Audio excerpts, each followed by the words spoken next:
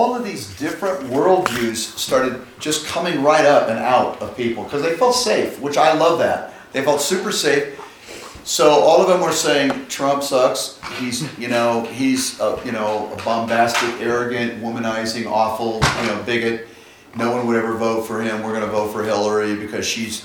Then they said because she's pro-life, and Amy and Josh, their jaws drop open, and they realized that a lot of the people in the church were Christians, love God, going to heaven, but their worldview is very humanistic. That's my language.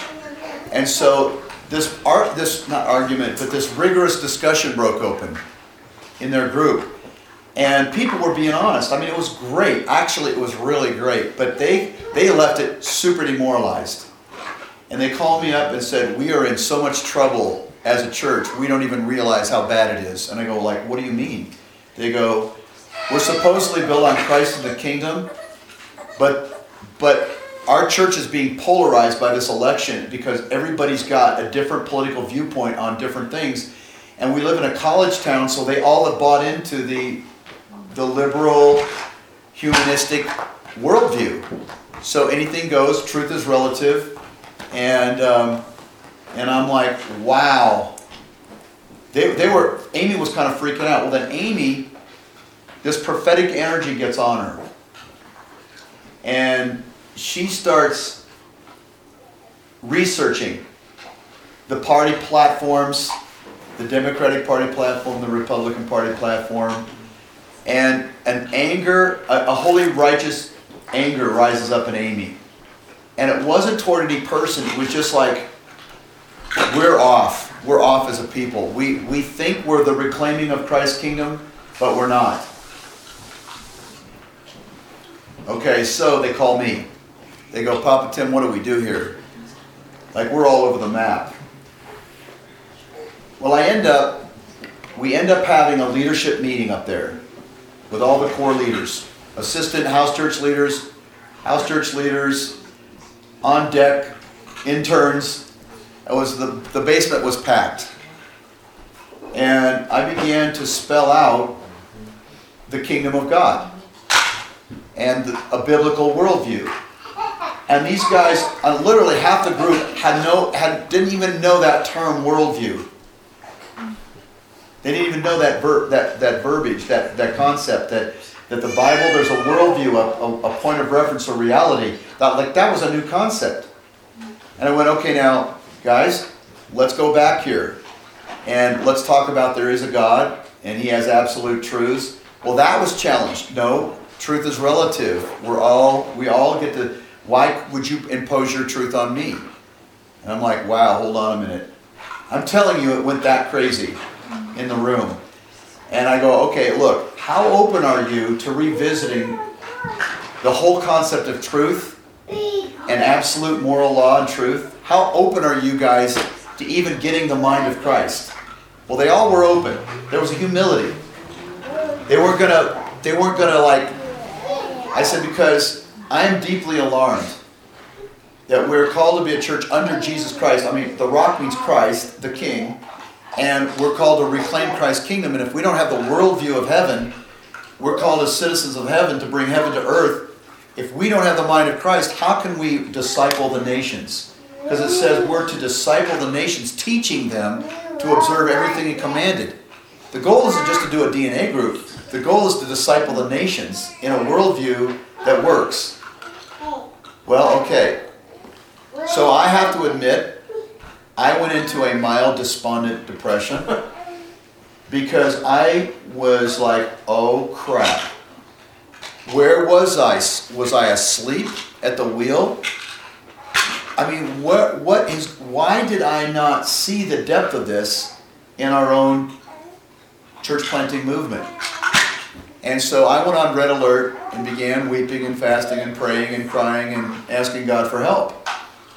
And I was like, we've got a whole generation of people that have bought the party line in terms of secular humanism. It's not just a generation. No, it's a whole. Well, that's what I mean. Everybody alive today in the Western world, from Europe to America, to Australia, any Western country, any First Nation country has bought into Western rational materialism, which makes us God. And it's defined in Romans 1. Okay, so I'm thinking, what do I do now? So I felt like the Lord said, begin to teach on the kingdom. Because you've got to revisit the very foundations of why you guys exist. You're not another charismatic church option. You're a group called to be apostolic, which means initiate and bring the kingdom. Be sent out, go. You're go-outers. You're not come-and-attenders. You're not attenders, you're go-outers. And you're called to initiate radical pioneering kingdomizing of cities. And I'm like, well then, if you don't have the worldview of heaven, you're pretty well screwed. Because demons will, it says, we take every thought captive that exalts itself against the knowledge of God. So basically, our people are believing non-biblical, non-kingdom ideas, and it's causing them to draw conclusions about who they're going to vote for that's dangerous. Okay, so I stood up on last Sunday, with fear and trembling, might I add, in a college, university, liberal city called Laramie. And I'm like, I don't really care, because basically, here's the deal. Josh and Amy were terrified at this moment, because they were thinking, this is going to split our church. What I'm about to deliver is going to polarize our church. Now, I reassured everybody, I'm not a Republican, I'm not a Democrat, I'm a kingdom man.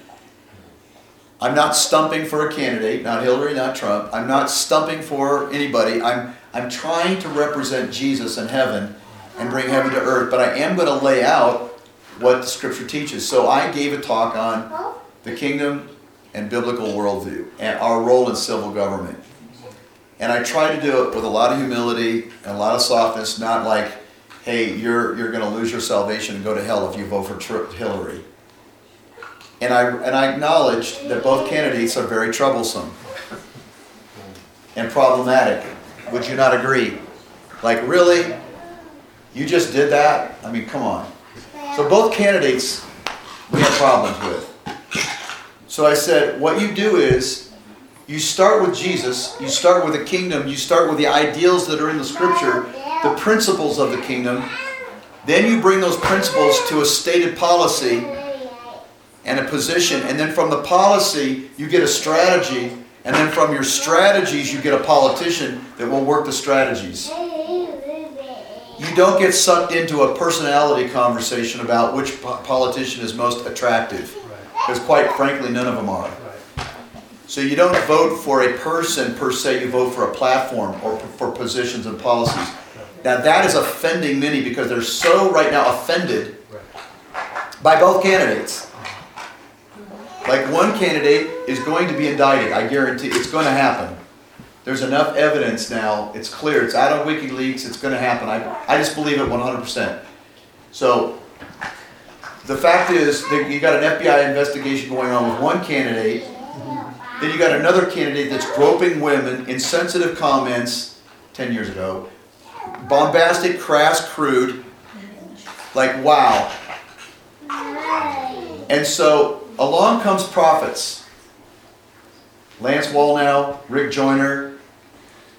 These prophets go, look, you guys are going to be tempted, you believers are going to be tempted to want to elect a commander in, what do they call it? Commander-in-chief. Not a commander-in-chief, but a commander-in... You want a commander-in-pastor. You want to elect a moral pastor, and God is about ready to pick a person that is offensive personally, but he has the capacity to shake things up in Washington and appoint good Supreme Court judges. And I think that these guys came along because no one would have ever considered these guys. When you had Ted Cruz, you had Ben Carson, you had Mike Huckabee, nice evangelicals that are awesome guys that have a moral track record, a consistent conservative record, but they didn't get nominated. It's this bombastic, arrogant, morally compromised man. So most of the evangelical world can't see past his personal sin. Are you tracking with me? Like, he's so offensive they can't see past him. So along come these prophets and they go, look, we believe that there's something up that you need to take a fresh look at, and don't just write him off because he's a jerk. And that's bottom line, what's been happening. Okay, so I don't go into this conversation around Trump or around Hillary, just so you know. I never even brought up their names on Sunday. I published an 11-page paper on the notes of biblical worldview. And I contrasted the different party platforms. Platforms. David, can you hear me? Yeah. Okay. Because I want to make sure you get this, because I'm talking loud, but I don't know if I'm getting there. Oh, I love diaper changing. Give me that diaper. Okay, so how many of you had a chance to hear my message that we have it on video, audio or video? How many have a chance to hear the message? Well, you were there. You were there. How many were you there? Did you hear it? Mm-hmm. What'd you think? It's good. On video? You heard the video? Yeah. Because you had to go take care of kids during the... Right. But you went back and heard the whole thing? Yeah. And what'd you think? Well, it was good. It rounded the... I don't know, we kind of talked about this last night a little bit, just in the initial part of what you heard, and then through everything was, kind of that kingdom aspect of it, and, as Christians, what our foundation and what our truth in God is. Yeah. And where do we go from there? And so it was insightful, and it's been kind of having to look past the people necessarily. And the personalities of the people. Yeah. Well, okay, so I want to read a couple of Bible verses, and then I want to have a little more dialogue, and then I want to apply this to practical life for us practical people, because it's got to get practical. Let me just read a couple of verses about our King and our God who we love so much, Jesus. Yeshua, third person of the Trinity, second person of the Trinity. Okay, here's a couple of verses about him. It says, "For to us a child is born, to us a son is given, and the government shall be upon his shoulders." This is in Isaiah, the Old Testament. "And his name shall be called Wonderful Counselor, Mighty God, Everlasting Father, Prince of Peace. Of the increase of his government and of peace there will be no end." Wow, that's heavy. So it says Jesus is a king who has a government. And he created all things by him for himself, and he is intending on ruling and reigning the earth. The government is on his shoulders. Everybody got that?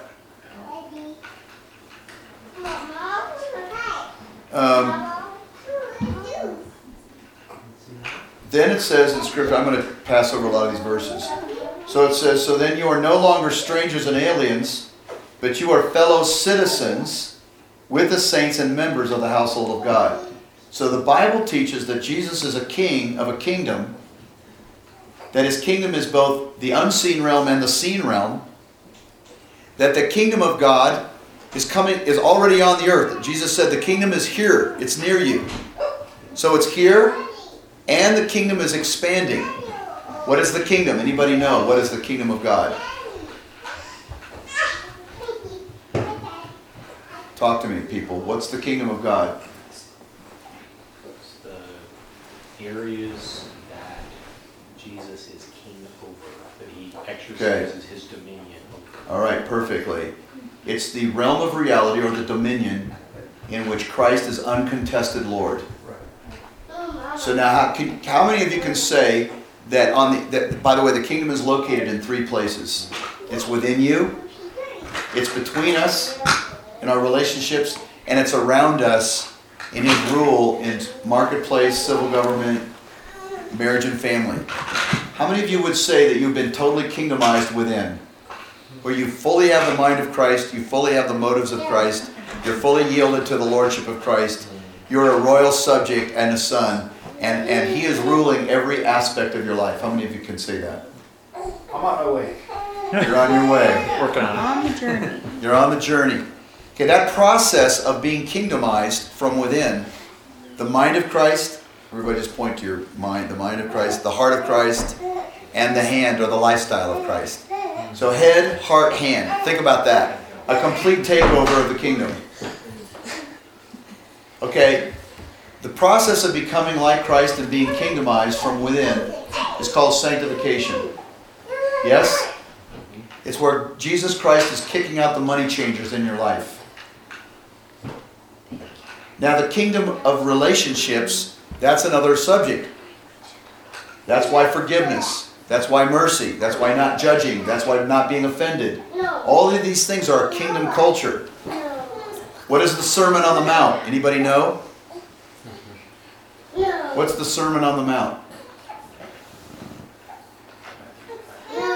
It's not really trick. It's the constitution of the kingdom.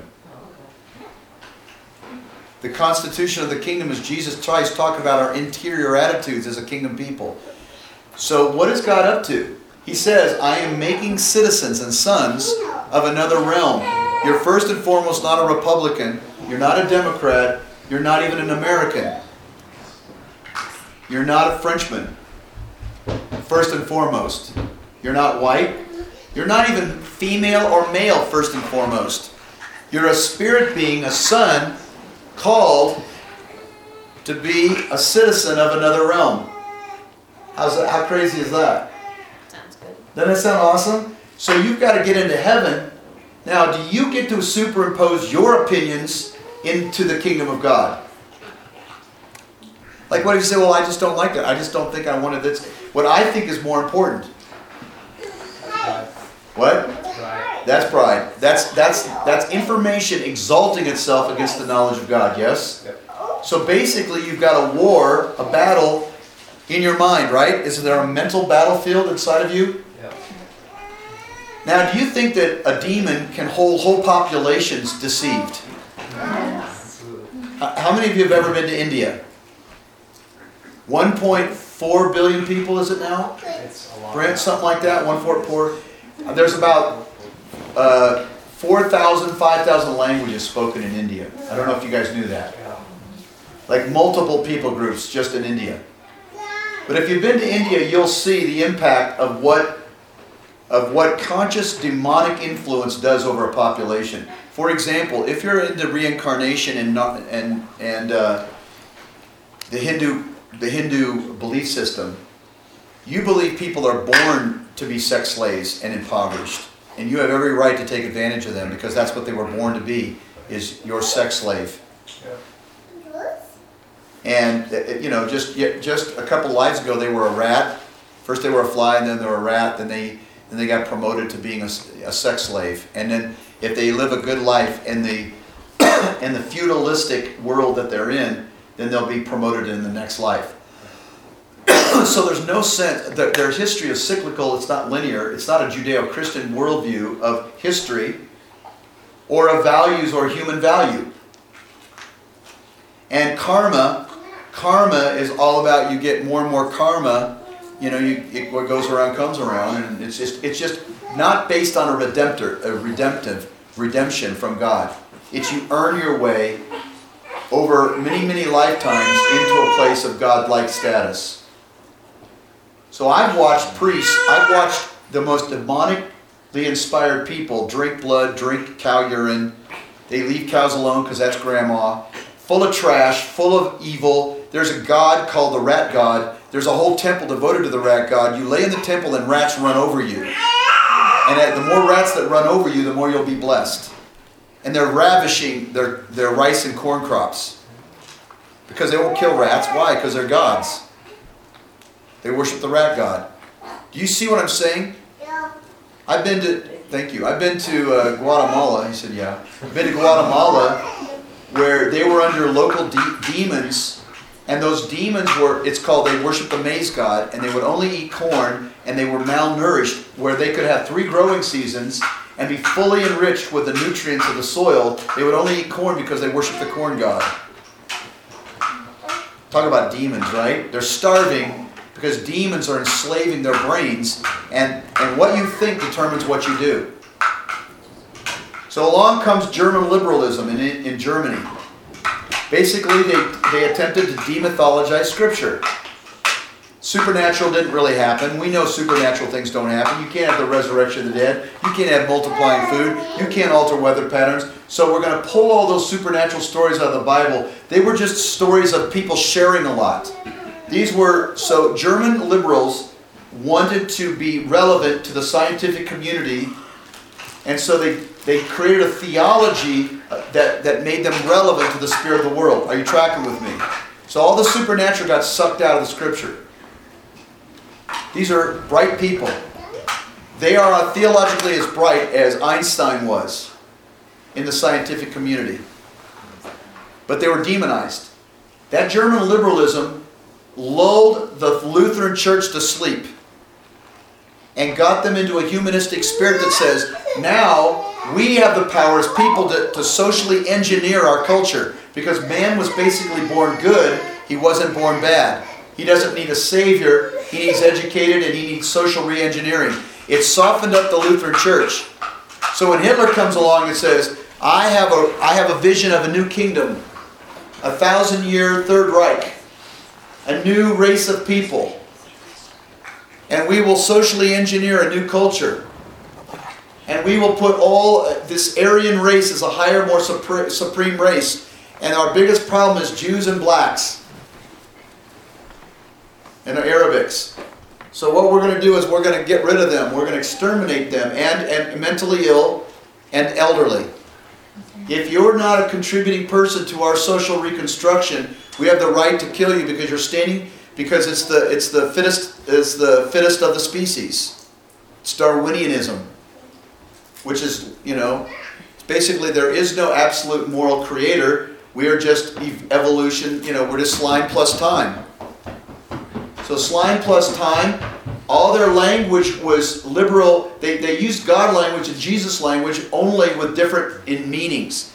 That German liberalism that slipped into Lutheranism opened the door, softened the church, so that when Hitler rose up, they didn't stop him at all. In fact, they applauded, because they felt like the Jews killed Jesus. They had a very, very bad theology of Judaism. That there's no more covenant. There's no more covenant with the Jews. Okay? So they stood by while Hitler took over and exterminated over 6 million people. Was that a demonic mindset, do you think? Possibly, perhaps? So the German people are smart. Do you know that Indian people are smart? Like, they're not stupid. They're not like lower levels of life. The people in India are brilliant. The people in Germany, they're brilliant. They're not stupid. You tracking with me? The very smart people believe demons. And so they institutionalized evil and created policies of extermination. And it was all due to the church. And very few people stood up to the church. One of them was Dietrich Bonhoeffer. He stuck his finger in the face of Hitler and into the face of the Lutheran Church and said, both of you are evil. Both of you are sinning. Of course, he died for it. He was a martyr. He's an amazing dude. Dietrich Bonhoeffer. Amazing. All right, where's the Dietrich Bonhoeffers today? So has our nation, we think, oh no, we're smarter than the German people. We would never do that. We're smarter than those from India. We would never believe a social lie. We would never get our mindset so warped that we would agree and allow for the extermination of people. Would we? In America, would we ever do that? Oh, really? Well, over 55 million babies have been killed since 1973 in the destruction rooms of our nation. So I stood up and just wept. I said, guys, I bought the party line. Our German liberalism slipped into the Presbyterian Church. I was a Presbyterian pastor. I thought that it was just cell tissue and that it was an inconvenience to the mother. That's what I was taught.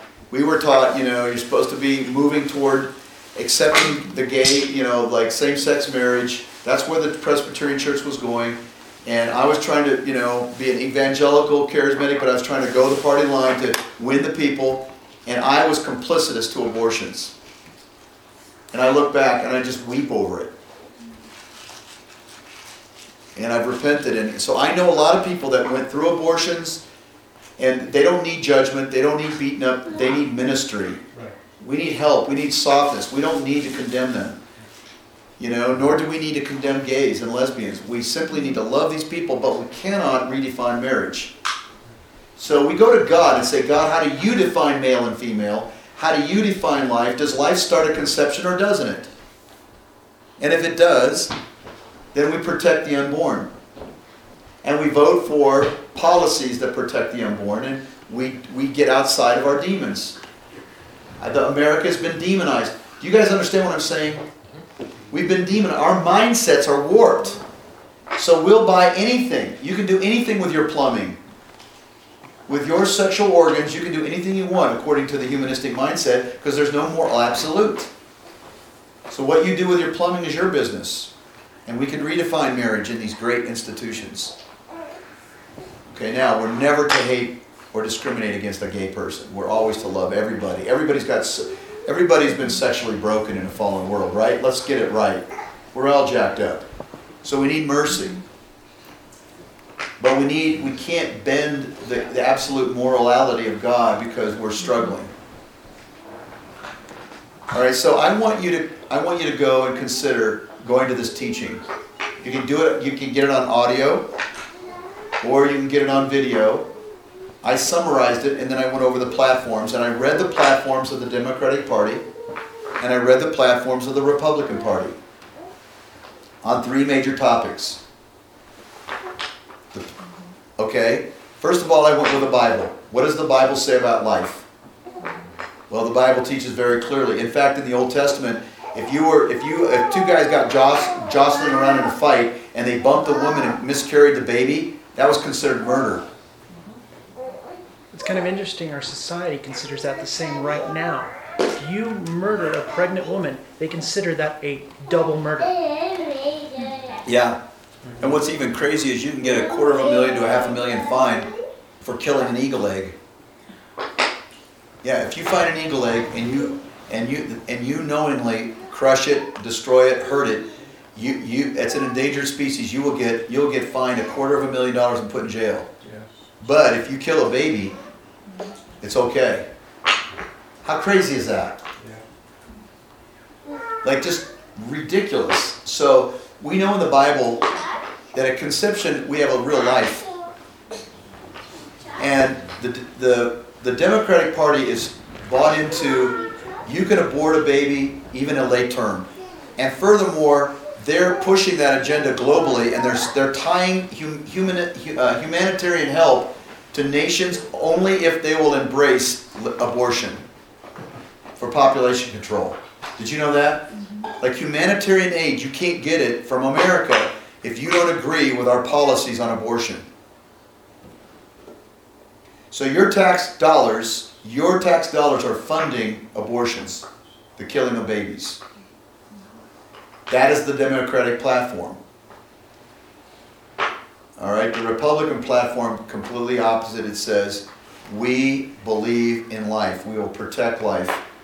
We'll encourage life. The baby in the womb. All right, now, I didn't make that up. That's their written policy. And so I believe that in terms of the Democratic Party on that topic, they're demonized. They're deceived. They're under a spirit of the Holocaust and liberalism and it's wicked. Okay, and as a man of God, I can say that with absolute confidence. I know the mind of God because I've been in the Word of God. And I know my Father, I know Jesus, I know the kingdom, and I can say with absolute confidence, I'm not deceived on this topic. I was once deceived. I'm not deceived anymore. I've been delivered from that deception, that humanistic deception, that man gets to control, their worldview about life. I'm not God. I don't get to control this. So ideas, do you guys think ideas have consequences? Yeah. Okay, so now I'm not saying that all the Republicans are Jesus-loving, wonderful, moral people. Come on, give me a break. Their policy is right. I don't necessarily think the people are right, but their policy is right on that particular subject. Now, I do believe, I've studied the whole subject of aliens, of immigration, and there is I wouldn't say we allow illegal immigrants into the country, but there is a softer worldview toward immigration and the alien and the widow and the orphan. And I believe that the heart of the matter is a little more represented in the Democratic Party. Okay, the heart of that, the compassion that's there is more reflective. But I didn't go into that Sunday. So I'm not, again, what I'm saying is, as a believer, you get up into heaven, you touch your king, you represent the king. You don't represent you don't represent America, you represent Jesus on the earth. Your job is to colonize the planet. It's not to give expression to your opinions. Now, the second topic I picked on was marriage. And I went and said, what does the Bible say about marriage? God made male and female, and here's why He made the plumbing, and here's the point of it. It represents Jesus and the bride. It represents the Trinity. God is both male and female. Why did He do this? What was the point of it? What's maleness? What's femaleness? How are we alike? How are we different? And God set up these complementary,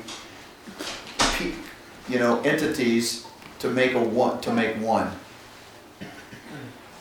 Okay, never ever in the Word does the Bible justify same-sex, gay, homosexual, lesbian, bi, transcendental relationships. Ever, never. Does that mean that we should be ugly and mean toward people that are sexually broken? No. Absolutely not. We're compassionate. We're kind. We're gentle. I think people that scream hate conversations toward struggling people are more demonized than the ones that have sexual problems. Like, oh hell, I hate you. I was like, oh, shut up. Who are you? You're burping up hell religious baloney. The Father doesn't talk like that to people. He loves people. And He goes, okay, who knows why people end up with the leanings that they have? I don't believe people, there's no scientific proof they're born that way, but I believe there's 1,000 things, environmentally, circumstantially, in parents and wounds and demons. I think, demons can attack people in the womb. I've done many deliverances and inner healings where people in the womb, demons came after them because they were unprotected by their ignorant parents. I didn't mean stupid, I said ignorant. The parents didn't know. So people get this perception that I'm gay when there's a demon inside of them telling them, you're gay, you're gay, you're gay, and putting energy in their bodies that is same-sex attraction. It's like, well, I'm gay. Well, it's like, no. There's other issues that might be going on right now. You might have been very hurt by male people or female people. You might be very, who knows, generational curses, 1,000 things. But let's not bend the rules and change them because people are struggling. So somebody goes, well, I have a friend. He's always had his predisposition towards same-sex attraction. And he just struggled with it. He wept and he almost came to the point of suicide.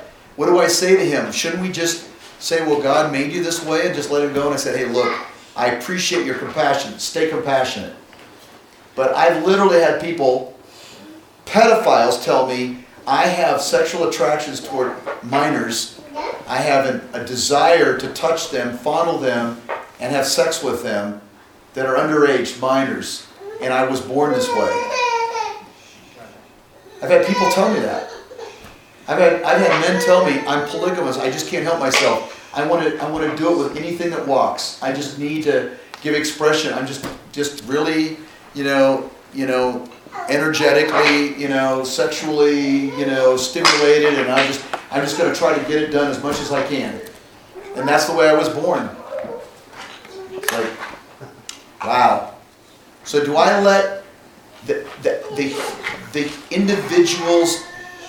individual's conclusions dictate moral absolutes and reality? No. I don't beat them up, but I say, hey, you know what? When you come into compliance with God's kingdom, doing God's will, God's way, you will come into peace, righteousness, and joy in the Holy Spirit. Non-compliance is lethal, and you'll pay in the end. Gay people aren't gay. Let me just tell you. And I love gay people. I don't love gay behavior. Does that make sense? Like, I love you, but I don't love your bad behavior. You shouldn't love my bad behavior. But I love you. I'll always love you. I'll even like you. I just won't like your bad behavior. But let's not baptize bad behavior because we want to keep, let's not rationalize it. But here's what I said. The mind will justify what the heart desires. And you'll figure out a way to rationalize what you want to do. And unless you go to the Word of God and represent heaven, you're going to get yourself convinced you can do 1,000 things that are wrong and unhelpful. So I appealed for humility in the group, as I am now. And I'm going, please don't assume that your mind has been fully kingdomized. There's a good chance you're more humanistic than you think. Like you've been influenced by the culture more than you have the Word of God. How many of you think that's possible? Only 5 generations of humanism have been bombarding America. So we're pretty well in trouble. If we're going to be salt and light, and if we're going to be an influence for culture, we're going to have to get reacquainted with God's ways and His will and His truth and His Word. You're going to have to do your homework. So on this document, I really want you to get it because I basically detail, I don't write a book about it, I just like 2 paragraphs on each worldview position. And I lay out the secular, humanistic, materialistic worldview and the kingdom worldview, the biblical worldview, and how different they are. The cool thing is, intelligent design comes from an intelligent being. You can't have science without intelligence. You get my point? You can't have order without a mind.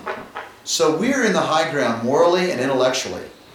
Trust me, when you get around people that sound so intelligent, existentialists, moral relativism, they don't really have a very ironclad argument on anything. Are you tracking with me? It actually, it's not hard to defend the gospel. Seriously, intellectually, it's not hard. It's called apologetics. And I've got great books in my library. If you want to borrow them, I'll make you put your blood, like thumbprint on my, piece of paper. But I've got great books on apologetics. If you want to take this on as a ministry, it's awesome. But everybody needs to know what you believe and why. All right, now, so the second topic I did was marriage and family. The Democratic Party says we're going to fight for the LGBT agenda. We are going to tie that agenda to our humanistic efforts worldwide. In other words, we want the globe to embrace gay rights, gay sex, gay marriage, or they won't get our human aid. 2.5% of the population got the megaphone of Hollywood and altered the thinking and the morality of this nation. Do you understand what I just said? Like communists and socialists were only 2% of the Chinese and China or in Russia. 2%. But they were unified. 2% of a population in unity can change the whole population. Only 2% of Americans fought the Revolutionary War. Yeah. For freedom. 2% of the whole population fought for the revolution, and we won our freedom from that. So here's the church, way more than 2%, and we're having literally no influence in culture. Why is that? We're not unified. We're not unified, and we're thinking a bunch of crap. Like our mind, we're not in unity at all. The church hasn't been teaching from the Bible in a long, long time.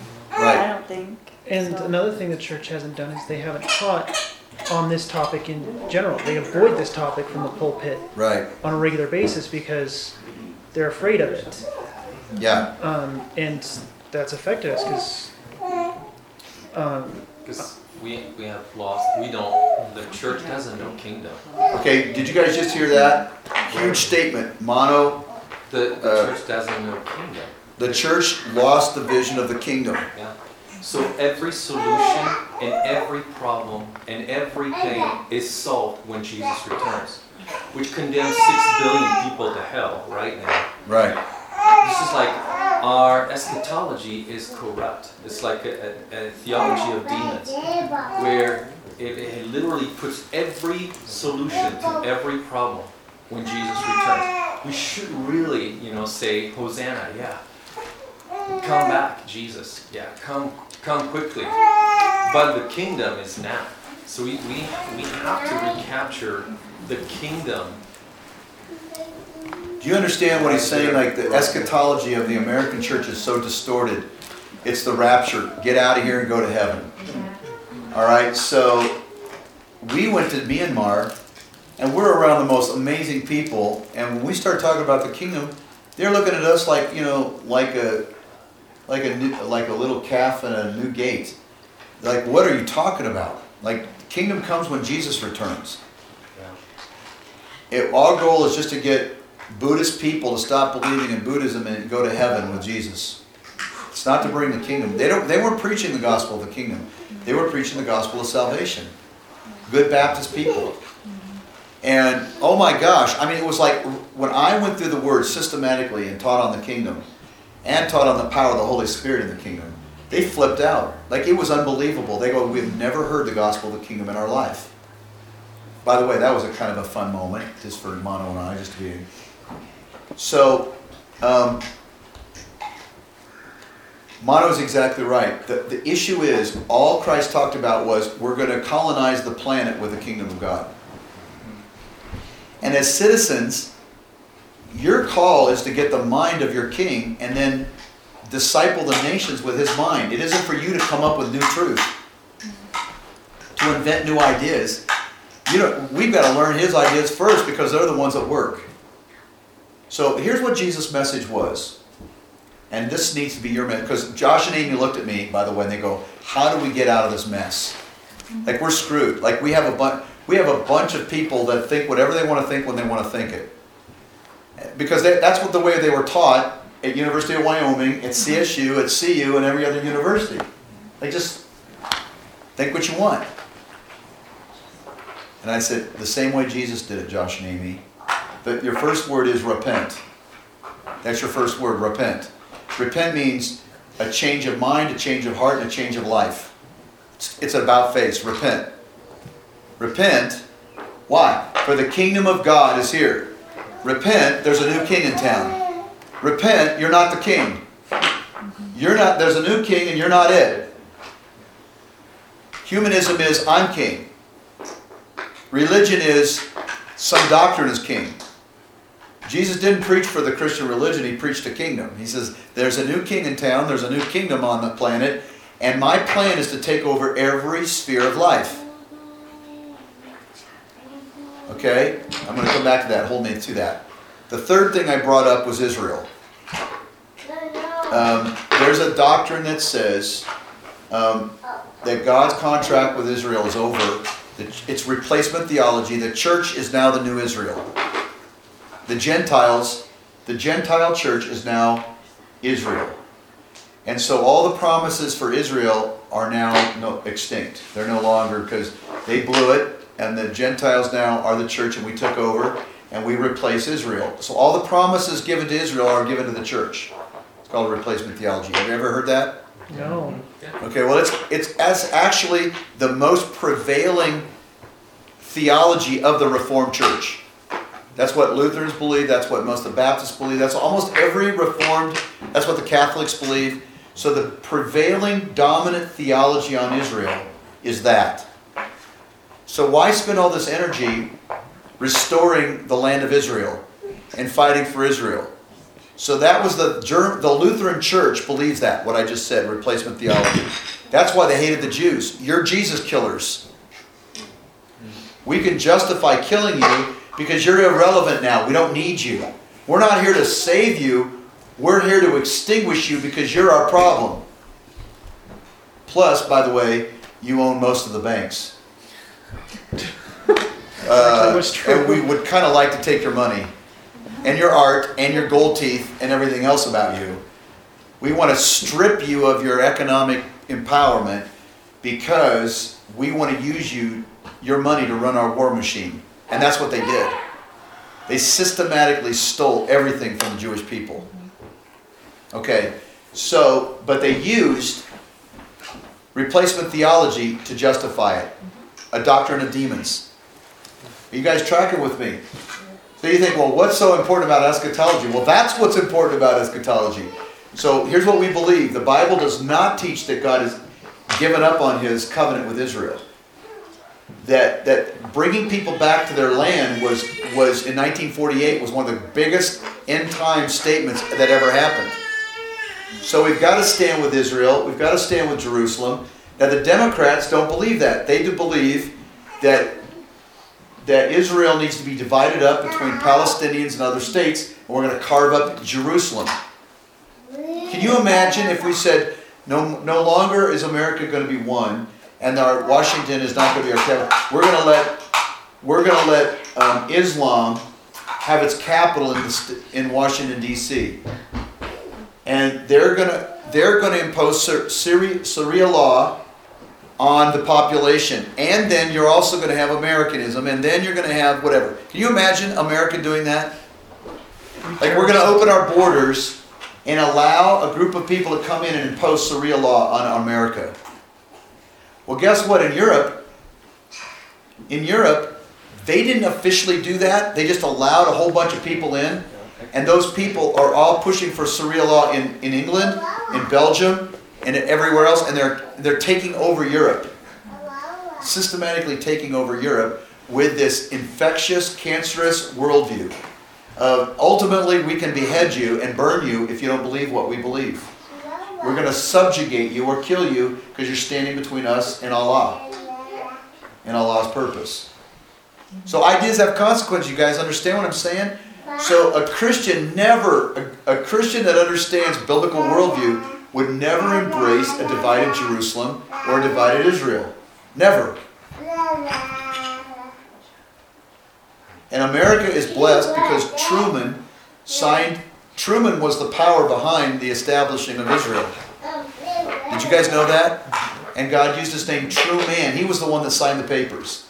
And he's from Kansas City. There's all kinds of prophecies over the true man who comes up out of Grandview, gets the Grandview, and this whole prophetic and intercessory movement has come up out of Grandview right next to Truman's farm, IHOP, which I was a part of. Do you know that we started in IHOP? Did you know the Rock Tribe started in IHOP, out of the prayer room? Okay, just so you know. Curious moment there. Now, there's a move of God. It started with Bill Bright. He had a dream. He was the head of Campus Crusade, a radical believer. And he had a dream of 7 mountains. And he said there's 7 mountains of society. And he started fasting 40 days and 40 nights for God to bring revival and culture in what he called the 7 mountains, those 7 mountain dream he had. And that term 7 mountains got captured by guys like Lance Wallnau and other leaders, other business consultants. Basically, what's happened is, because the church stopped talking about the kingdom, the Catholic Church said, we are the kingdom. The Catholic Church said, the church is now the kingdom. Now, the Bible never teaches that. It never says the church is the kingdom. The church is the main instrument that advances the kingdom, but the church isn't the kingdom. The church is the ecclesia, the ruling body, that facilitates the saturation of the kingdom in every part of culture. Now, here are the 7 mountains. Let's see if you know them. The 7 mountains of influence in culture. Media. Okay, media. Put your finger up. Everybody say media. Media. This is not necessarily the order Bill Bright got it in, but let's just... Sorry. That's okay. It's all right. Education. So, education. Is everybody say education? Family. Okay. Third one is what? Family. Family. That's 3. Okay. What else? Church. Okay. One at a time. What was it? She said government. Okay, civil government, that's less, everybody says civil government. So that's 4. Next, Church, religion, they call it religion. religion. The reason why they call it religion is because in Islam, it's the religion that's influencing culture. So that's why they picked the word religion. Okay, so 5 is religion. Everyone say religion. Religion. Good. 6 is what? Huh? Entertainment. But entertainment is different than. Yes, it's the arts. Oh, okay. The arts is an all-encompassing word for media. Okay, there's one more. Marketplace. Business. Who said it? Did you say that, Kim? Kim said it. Kim gets credit. Hey. Kim, you get a donut. Okay, so everybody say marketplace. Marketplace. Yeah, okay, so now that's a radical thought. That the church now is going to be the hub, the equipping hub, to equip citizens of the kingdom to kingdomize all 7 spheres of society. Do you realize what a radical thought that is? Like the church in America exists for itself. Let's just get nickels and noses into our building, to our programs, and we'll take care of you, we'll meet your needs, and you can go limp and be passive and be attenders. How many of you understand that's the American church? It exists for itself. It doesn't see itself as an equipping center to train people on how to run good businesses, how to have great marriages and families, how to infiltrate the media and the arts, how to be politicians that run for government, how to run, you know what I'm saying? The church isn't doing that. Okay, so God said, hey, listen, Rock Tribe. First of all, you don't get to be a consumer spectator church.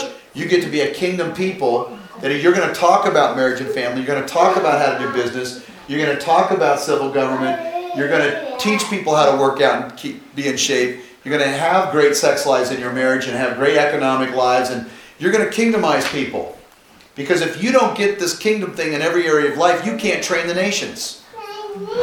So our goal is to equip you to be a leader that goes to the nations. Now, I want to help you understand something about me. You got to renegotiate who I am to you. Like a lot of people think, they impose on me their church worldview of a pastor, okay, or a spiritual father. I need to help you understand something. My job is not to meet your needs, to take care of you. That is not my job. My job is to be an apostolic equipper who creates a culture and a setting where you do the hard work of learning how to lead. I'm here to help you lead. See, you can't go and teach people how to rule in the nations if you're not a leader. So my goal is to help equip you to be a disciple maker and a leader. And so God has created all these vacuums in our church that I am not filling. And we look pathetic from the, if you compare us to Mill City or Res and all the great programs, we look like a little pathetic tadpole. We're like an embryo right now. We don't look that awesome. In fact, this place makes you work. This place makes you fit. You have to pray and figure out how to have a house church. I can't come and rescue you every time. That's not my job. My job is to create a context for you to learn about Christ and the kingdom, for you to learn the vision of the kingdom, the values of the kingdom, the culture of the kingdom, and the strategy of the kingdom. You get to go to work and do it. I'm not going to do it for you. And so God set you up with a leader that has to run around to all these other locations, and I'm not a shepherd. I'm not a pastor. My fathering, here's what my fathering is. My fathering is a conceptual and contextual fathering. I've set up a context for you to practice kingdom life. But I can't be there all the time for every one of you. I'm not called. I can't do that. And furthermore, God doesn't want me to. Now, do we need shepherds in this place? Yeah, like a lot of them. And by the way, we're missing a couple of people. Ron and They're in Seattle. and how about Rod and They're not feeling well. They weren't feeling well? Because I met with them. Yesterday. Did I meet with them yesterday? No, I met with Dave yesterday. I met with him Friday. I met with them Friday. I met with Dave yesterday. I met with you guys yesterday. So anyway, never mind. We need an APES team. Here's what we need. We need apostles in this work. We need prophets in this work. We need evangelists in this work. We need shepherds in this work. We need teachers in this work. I and Mono, we cover 2 out of the 5. So we're set, you're saying? We're good. So I want to Wait, say, wait, no, we're, that's we, not we, good. we are not good at all. Like there's a massive vacuum. My job is to contextualize your learning curve. And it's to create a vacuum for you to fill. And that confuses the crap out of people because it's like for a season, I met with these young couples. For a season, I met with every group. And then the Lord said, pull out now. Get out of there now. Why? Because they are going to go limp if you don't. Get out, and the gap needs to hit Dan and Carol. They need to feel oh my God, we can't do this. They need to feel that. Got it. Yeah. They need to literally go in so far over their head that they have to fight under the umbrella of the kingdom.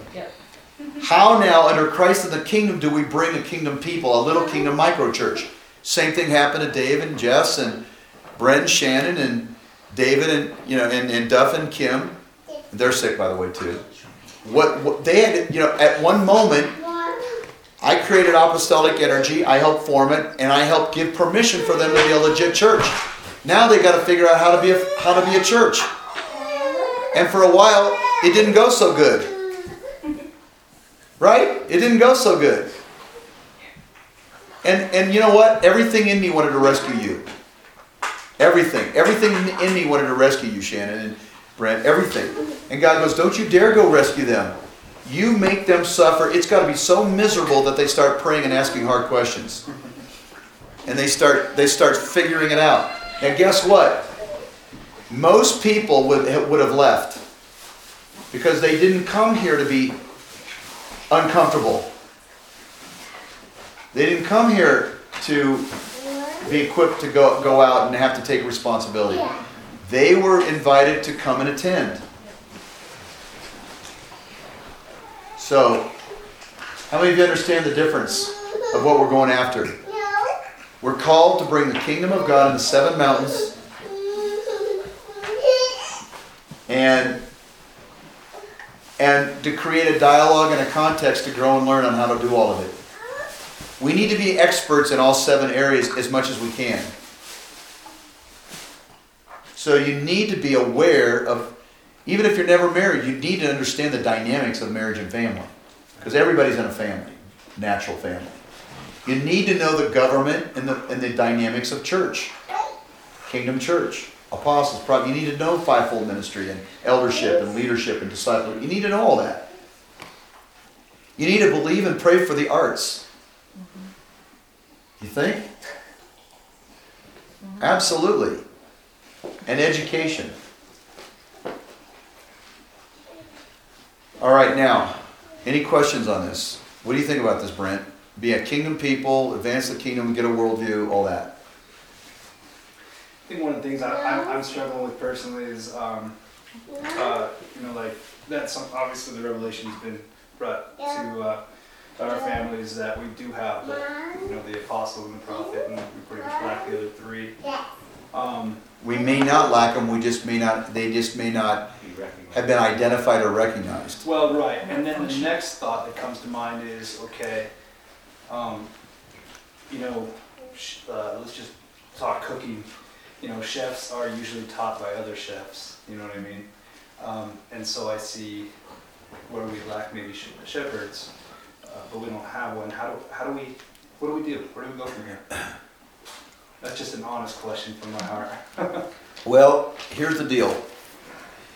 If somebody comes and says to me, I'm willing to take responsibility for the other people's lives and I'm going to be a giver-outer rather than a taker-inner, then that activates me. If they come after me and pursue and call on me to help them, that pulls the anointing out of me. That's true for Mono. Anytime someone says, I need you to help equip me, like I'm a shepherd or I'm an evangelist, what do I need to do to be a more effective shepherd evangelist? If anybody stepped up and said that to me, I'm there on the site. The minute David calls me and says, I need help shepherding, or the minute I would clear my schedule. But what's happened is that they're, just to be honest, okay, we're going to be honest. I have felt residual passivity in this family of I need to take the initiative.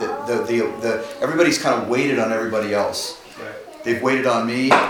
They've waited on other people. Even when we just said, we're going to go hang out with each other on Sunday mornings, which was your idea. We're going to meet once a month, and we're going to then initiate meaningful kingdomizing of each other on Sundays. The track record of initiation, let's put it this way, wasn't as high as I thought it would be. Would you agree with that? Yeah, absolutely. Because my confession to this body is my pursuit was zero, and the pursuit that came towards me was zero. So I can't be upset with anybody, but understand that we just don't understand, because that, and I think that's the whole thing. Looking at our Western Church, you show up to a building, and then there's always people That do it for you. Yes, and I knew that that was not what God had for us, and so it's been an interesting season. It's actually been a time of learning how to pursue, in the marriage, as fathers of our, mothers of our children, but definitely recognizing the huge gap in the pursuit of our family, our church family, and This to me is an awesome moment we're having at this minute. Yeah. We're literally on the verge of a breakthrough. Did you want to say something about this? Yeah, going back to your original question, just I think it might be helpful, not that today is not the time for it, but just a quick insertion. There's a difference between function and office, and we can't confuse the two. Because you guys sit in the office of apostle and prophet, whereas we all function in all of the roles. Does that That's make well sense? put. You understand? In other words, at any given moment, you can be pastoral. Yes. Let's say that Regardless Susie Q of over what- here gets all gushy-nushy nurturing towards somebody in this church. You have the right, she has the permission, and she's been deputized to pastor anybody. So our function is very, you can function, just to put it, if you're gonna go back to the chef thing, I could function in the role of cooking, but I'm not a chef. I can cook. Nobody's starving in our house, obviously. But that doesn't mean I'm in the office of a chef. Right. But we can all function in those roles. I can microwave stuff. Yeah, and it's finding those strengths in each other and pulling on those and encouraging the strengths, but at the same time encouraging our weaknesses so that we become a whole person. Because we're not meant to just be. If I'm just a chef, then I can't be a father. Right. And that's not right. Right. We're supposed to be all of those things. We might have a strength because that's how God's given us those strengths. And those are the ones I don't know if I'm. No, I agree with that. And that's just calling us out, calling that out in it. And I agree with that 100%. I guess my question is, how do we get the other three offices filled? Well, I have something to add too. It seems like when you see a need and you choose to step out into that function, that's when you learn how to do it. Right.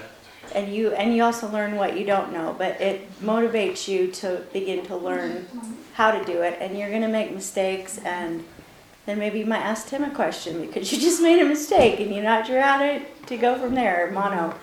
But I think you have to be moving. You can't just be sitting here and waiting for somebody else to do it or seeing a need and just waiting. You have to be moving. Well, I think. that's a brilliant. Now here's what I want to do I want to affirm this moment. Like, I'm not bummed that I don't think we failed. I don't think there was this big failure or anything. I don't never approach life like this. I think that when we step into something, which you initiated, I love that, and we read, okay, our experiment exposed something. Praise the Lord.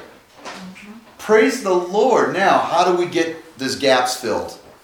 Okay, I feel like we need to repent, for the kingdom of God is here. We repent.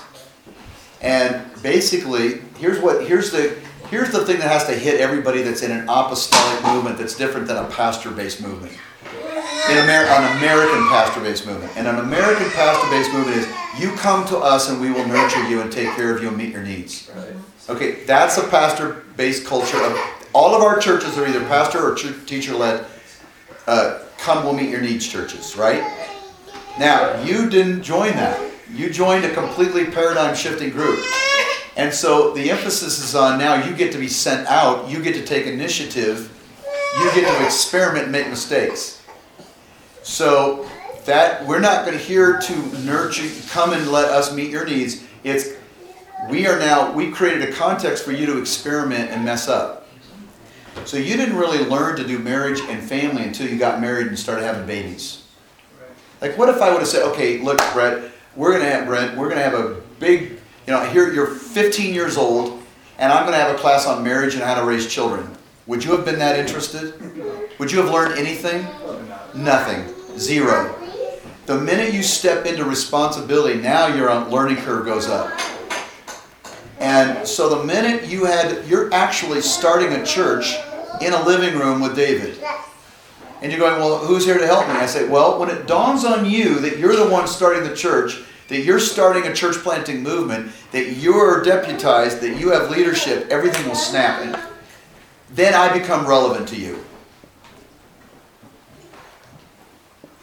Actually, you'll pull on my anointing in a way you never have. When that snaps inside of you. And maybe today it's going to snap. Not that it hasn't before, but I want that to hit you because that will change the dynamic of our relationship. Now see, here in the Jesus movement, I didn't have any fathers. There were no fathers, Brent, not one. And all I knew was go make disciples. That's what I read in the Bible. I started Bible study and a church at 16 without any adult help. I never even read the Bible. Now, by losing my life, I started gaining my life. Because I was interested in helping people, I grew as a life-giving father at 16. Do you know that, just to be weird about this thing, you've had more time from a leader in your home from me. I've been to your home many times. We've had meals many times. I've been with you many times, even though not enough. You've had more time from me than I ever got my entire life from anybody else. In just a couple of years we've known each other. Like literally, more time in our DNA groups, in the coffee shops. And would I wish it were more? Yeah. But I mean, I'm telling you, you personally have been fathered way better in the 2 years than I ever have in my whole life. No one's ever done that for me, ever. No leader came into my home, bought me coffee, hung out with me. Not once, never. It's like, now am I bitter? No. But whenever I needed something, I hunted those guys down. I literally hunted them down. I said, I don't have a clue. I've got to help people. There's a bunch of people, that I'm supposed to care about. I don't know what I'm doing. I suck. Now tell me how to do inner healing. And I would pull the anointing right out of them. And they would respond to that. Now I am asking you to do the same thing I had to do. You guys have been spoiled. Just so you know. But spoiled in a wrong way. Not that you're spoiled. You're not. But you know what I mean? The church has damaged you. I understand, yeah. Well, and see, when I got saved at the age of 26, and just like anybody, you start off fiery. I mean, you're in a desperate pursuit of God and His people and love and freedom and all these things that come with knowing Christ and putting your faith in Him. And then there was a few years back when I, on a big worship stage, looking out at thousands of people saying, "Man, there's something's missing. Lord. There's got to be more. There's got to be more." And it was everybody coming to have it done for them, or for me, it was the kind of an elitehood amongst the body of Christ, where I was like, people wanted to be around me just because I was with the different, the staff. The in-group. The in-group, there you go. And I couldn't stand it. It drove me nuts, and so I lost. I guess I didn't know what to do at that point, and then what I realized to current day is that the view has just been tainted to celebritydom. Yeah. I guess is the way to put it. Right. Instead of chasing Christ, we're chasing the people, that seem to have it all together. Yeah. And and what I knew behind the scenes is that I knew these people behind the scenes. They didn't have it all together. No. And I didn't either. But it was just because of this label thing going on. But anyway, I've since come into, as of late, just this hunger and raw passion and desperate pursuit of the Word and God and Christ again, which has been just amazing. So I guess it was a season of Maggie said. I mean, just realizing how spoiled I was in a way of Well, wrongly spoiled. wrongly, because everything was done for you, like you Yeah. said. And now I'm just like, okay, what do we got to do, Lord? Yeah. What do I have to do to get to where, to get to the kingdom? Because I want the kingdom to replace the way I do my family. And I want the kingdom to replace the way our nation runs the nation. And that's, I want to help be part of that. See now, one real quick thing. This is so genius right now what God's done. He set you up with disappointment, unmet expectations, frustration and hurt. Now you had to dig down and go, I hate that guy. Overpromised, underdelivered, all the stuff that we go through to this moment right now. Yeah. And the Lord is going, listen, Brent, I wanted you to rule and reign all along. Right. See, the minute your grandpa kept giving you stuff, or your dad, whatever, the minute you became like they were a dispensary of all this stuff, and you never had to grow and bear weight and be responsible, they were actually dwarfing your development. Right. They weren't that. It appeared as though loving, but it wasn't loving. Right. And the church appears as though it's loving because we're meeting all your needs and come to the program, but it's not loving because you don't get your own muscles. So a lot of people, they start relating to me as the dispensary of father affection, father love, father advice, and they want me to initiate, and they want me to go after them, and it because of that hurt and that rejection, which I get it. I have it, I had it too. And so that's not means they're evil. That just means the Lord has to just bend it a little bit. And the bending of it is a very mature breakthrough. And where you say, I want to learn to rule and reign, and I'm called, now can you equip me to be awesome as a husband, a father, a house church leader, an evangelist? That's a different thing. And then I'm going to pull on you. I'm going to go after you. I am going to,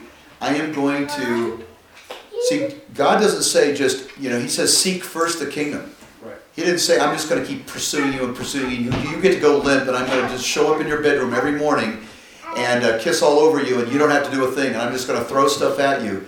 That does not foster ruling and reigning. Right. That doesn't foster maturing. So we create a theology of dysfunction in our kids, even the way we raise them. And we typically raise kids the way we've been raised. And we don't teach them how to take initiative and how to behave and how to stay in boundaries and how to clean the room, and because we just give them everything. We don't discipline them. That's humanism. So in the kingdom now, we're in a dynamic between you and I and this church. And I think basically what God says is, I'm putting you on an apostolic team, Brent, and you get to be sent out. And so now I'm giving you 2 guys, apostles and prophets, and we're asking God to raise up those people. Well, every one of us get to pastor, including me. That's not my office, but everybody gets to pastor. So here's the thing.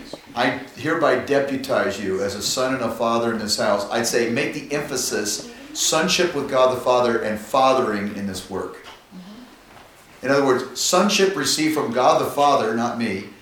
And then if I step in and give you something, praise the Lord. But it's God through me, or Mono, or whoever, or Oma, or Dan. But slip into the role of I own the house. I'm a father in this house. Do what I did at 16. In other words, this isn't Tim's church. This is my church. So I'm going to pick up the phone and call. Like I did pick up the phone and call you guys. I did start this thing. I was initiating all the time. Get to my living room. Here's my food. Drink my coffee. I was constantly going into your homes, setting up meetings. I initiated with Sue. I initiated with lots of people, all of you guys. Now, when are you going to initiate? So now I started the ball rolling. Now let's go crazy.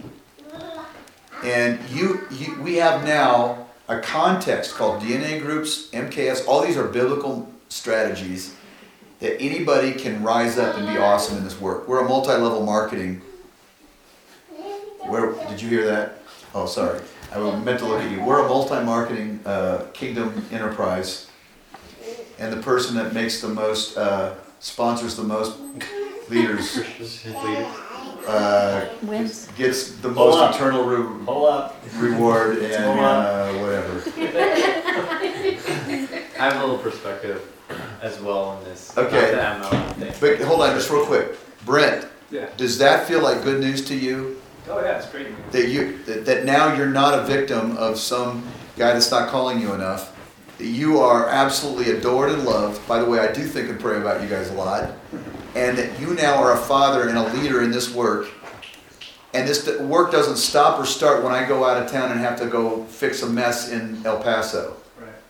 Or Kansas City, which just, is a mess. It's not a mess anymore, but it was.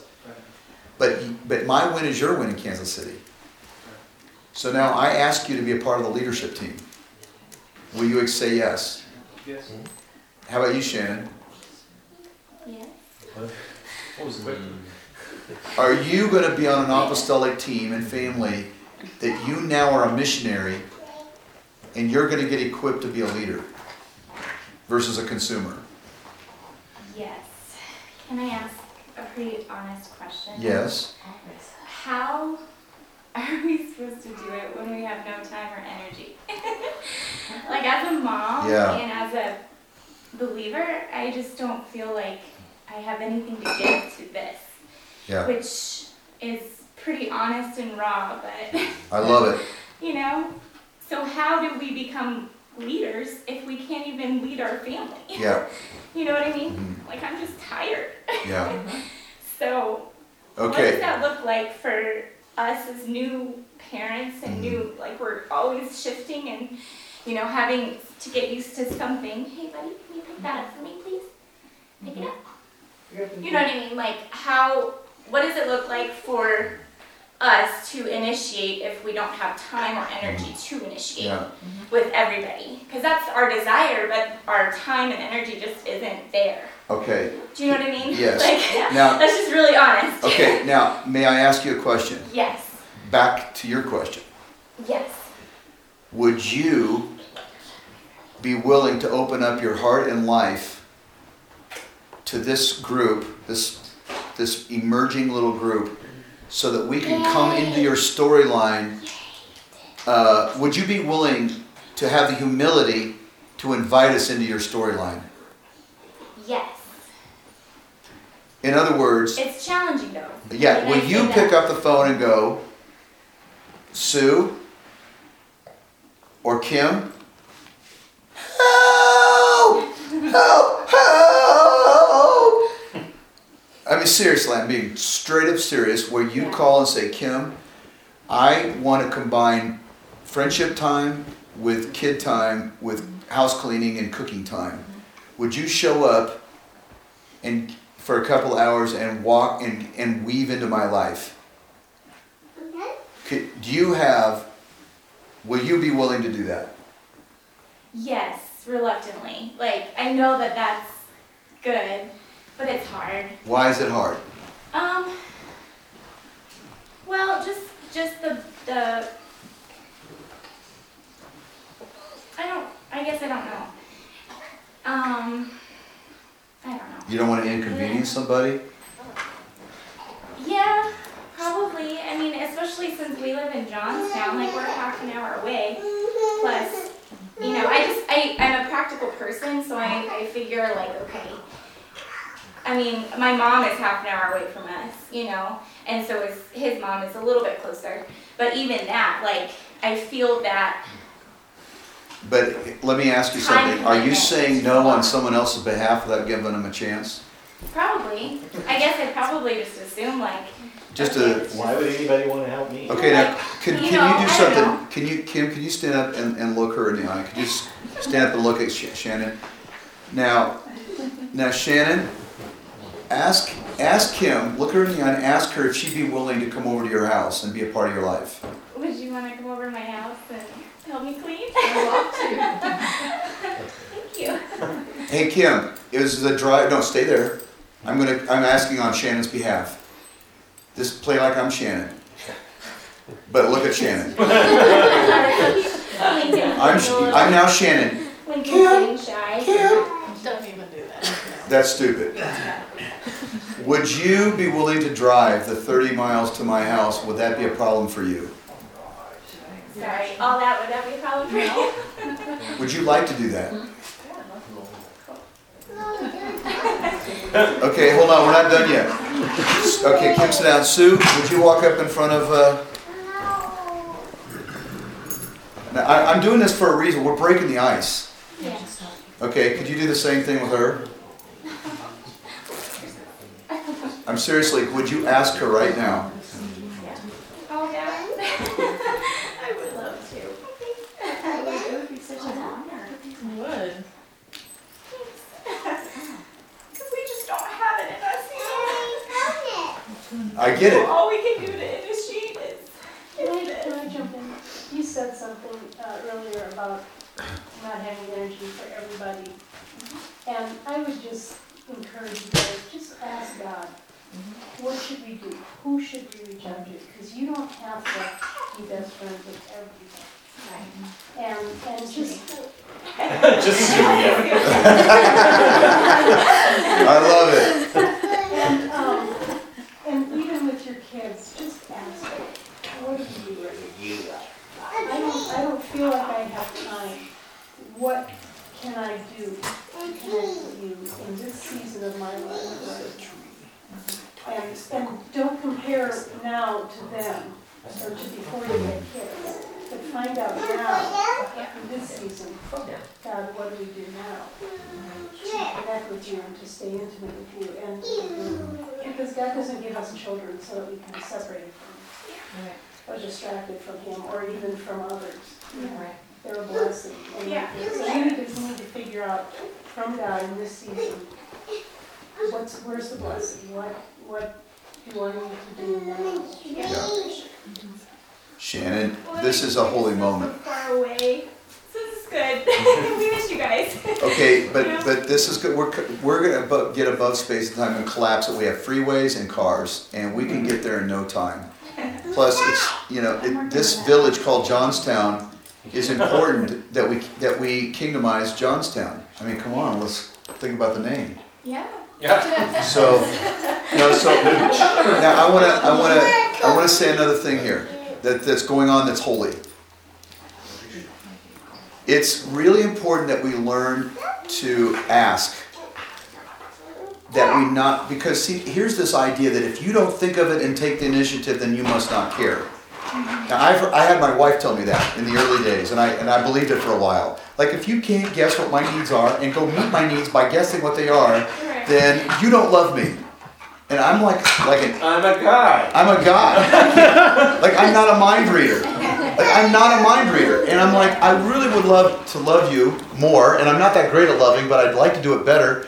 But please take the initiative and ask me. Please invite me in. And so we had to debunk the idea that if I have to ask, then it's not legitimate.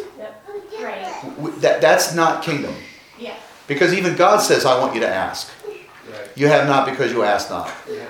So can we just debunk that culture? That's not... The sign of love isn't we mind read and then take the initiative and then go hunt somebody down. Well, and can I clarify too, like, I don't feel like I've held that against anyone here. Like, I need you to just initiate with me all the time. Because that's not how I feel. Like, I just, frankly, just miss everyone, you know? But I also don't feel like sometimes I even know what to ask. I get it. Because I just have, my house and my kids I think and my that's husband. And it's just a general help, but I guess I don't have any specifications to that. So that's fine. So, so just to clarify, like, I only feel good things towards everyone here. I get it's not out of a place. It's just out of a place of like, I'm drowning already, and to be on leadership, like, honestly, that overwhelms me, just the thought of that. Like that if we're on leadership, that's less time I have with my husband. That's how I feel. It's less time I have with my husband, and I have less time with my kids, less time, you know what I mean? Like, it feels like it puts more on me. And I think I know that's just probably my misinterpretation here right now. I'll just be assuring you that I do know, but that's just honestly, like, that's my first thought is, oh crap, okay, well, I guess I'll just keep trying myself, which I know it's not in me, but you know what I mean? Like, that's where I'm at. The first step of leadership. I want to be on leadership, but it scares me. But the first step of doing leadership is getting on the team first. Yeah. Okay, so we're not asking you to have this big output of time and energy toward other people and start a house church and do that. Nobody's asking that. So you're right, your scenario, your narrative isn't super accurate. Right. So the first thing that has to happen is a deeper connection in a practical way with some other people. And that's happening. Yeah, It is. and I believe that, and so with Jess, whatever, and I think there's nothing more dangerous than an isolated woman with kids. Yeah. Boy, that'll make you mental. That seriously, that'll make you mental. And so to have other women in your life that come in and say, hey, look, I've got an afternoon, or even, can you come over, help me clean, I need a 30-minute power nap. I mean, seriously. So I think the first step is for you to receive in the context of relationships and get that flow going. Yeah. Get that love flow so you got some energy stockpiling. Same with you, Jess. Would you be willing to invite people into your world and sink your life and get into your storyline? You know, I've talked to Kim about this a lot. She's my DNA partner, and Would that be your mother-in-law? yeah. You know, it's really hard for me, just like Shannon was saying, because I feel like, I'm not sure if it's the same for her, but when I have people like come into my house, I feel like I need to be a host, Mm-hmm. and I need to serve them and cater to them, not in a bad way at all. Like, it's No. like I would love to bless you, and Hospitality. yeah, that's just something that's dear to me, is to just bless people when they come into my house. Right. So it's hard for me to say, hey, come and clean my house for me. It's embarrassing, honestly. Definitely. I would agree with her. That might be like my upbringing, like the way my mom is. I mean, going to her house What if is. somebody came and played with Noah for an hour? Oh, that would be great. Yeah, things like And that there are are fine. things that are more personal to some people than others. Yeah. I know a couple, we went to do their laundry after they had a baby, and they're They said no. Yeah, I wouldn't feel comfortable with somebody. However, that either. Can I make an appeal on that topic? I want to jump. Okay, I'm sorry, Lori. No, Lori, I'm sorry. What's up, Lori? I did not see your hand. I'm sorry. Lori, you get first step. Sorry. No, and it's funny because I was having this conversation with my Sarah. I don't know, this last week, it was a couple weeks ago, while you were gone. We went on a date and just talking about how do things lead into life. I mean, my kids are teenagers, but it wasn't that long ago, guys. I remember. And just on the practical side, and I hear the hospitality part of you guys, and it is so in there. And this would be really, I'm going to open my window of my heart a little bit. My kids were little. Sarah was 2, Joshua was 7 months. And this window into how the Lord taught me some things and the stuff I was putting on my own heart. We had this single guy that Mama worked with, needed to be loved, needed a family. He came over for dinner every Monday night for months, probably 2 years, probably. Where he came for dinner Monday night. It was my most stressful day of the week. I kid you not. I can't even figure out how to get a shower in because somebody's puking or there's 10 diapers that need to be changed. And I had this thing, okay, I need to make homemade bread, we need to have this salad, we need to have this done. I was literally stressing myself out, and one day I was in tears with the Lord, and probably the moment the two of them were asleep at the same time, because that's like a miracle from heaven. And I just was like, God, this is crazy. What am I doing, and how do I make this work? Because I'm at my wit's end. I haven't slept in 3 years. Nothing's ever clean all at the same time. It just doesn't happen. And the Lord, he just so tenderly to my heart went, hey, here's the deal. The hospitality is what's in your heart and your openness of who you are. You could serve peanut butter and jelly, and it wouldn't make any difference, honestly, because it's that context of the heart with it. It doesn't matter if my bathroom's dirty. Do we like them clean? Yeah. I walked in the mirror the other day after we had family here, and there was, people over, there was stuff splattered all over the mirror, and I'm like, well, life happens. But that context of just going, it's just us being together. It's not about what this looks like and what we think it should look like.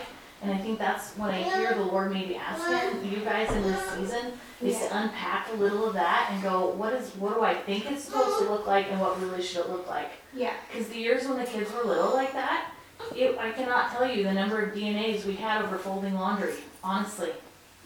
Okay, I have to fold laundry right now because this isn't gonna happen.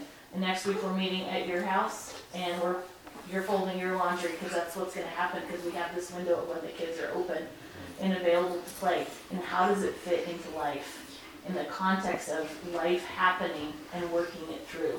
And part of that includes cleaning bathrooms together because it needs to happen. And so I think that's what I hear being appealed to. And Carol did it really well too, of what does it look like in the context of life? And I hear that's what you're asking is how, because I can't add one more thing in. Right. There's no room to add one more thing. But we're not adding, we're incorporating. Right. And asking the Lord to help us be creative in that. And it's the context of doing life, and life is life. And if that means we're working in the garden together today, or we're painting the outside of your house because it needs to happen, this is when we're going to get together, that's going to be okay. And, it's overcooking dinner, because we're going to combine dinner tonight. We're going to meet together. Our part time is going to be our DNA time, honestly. And that's going to include somebody taking 30 minutes to go take the kids outside so somebody else can get dinner finished. I mean, that's part of how it works. And if we don't incorporate, because you can't add. You don't have the energy to add. But you're not being asked to add. I think is what I'm trying to say. You're not being asked to add. That's brilliant. You're being asked to be. Thank you. And if you can be, it's okay. And if you haven't showered in 3 days, I really don't care. And I think that goes for you guys too. It's the heart of. Yeah, that really rings true. Just because, you think. I can't tell you how many times me and Shannon have tried to get together, and it's we barely say two things because we're here and there, and I'm feeding him. It's chaos, and we maybe get to talk about spiritual things for 2 seconds, and it kind of feels it doesn't feel like a waste of time, but it's gosh, what did he really accomplish in that time instead of just watching our kids, which is what did you accomplish? Yeah. What did you accomplish? You rejoiced in your kids. Yeah.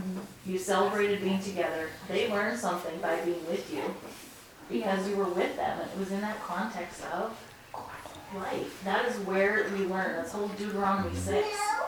Teach it when you walk along the road, when you sit at your house, when you do this. It's not about, oh, now it's going to be DNA time. Oh, let's have our coffee and our nice little scone. I'm sorry.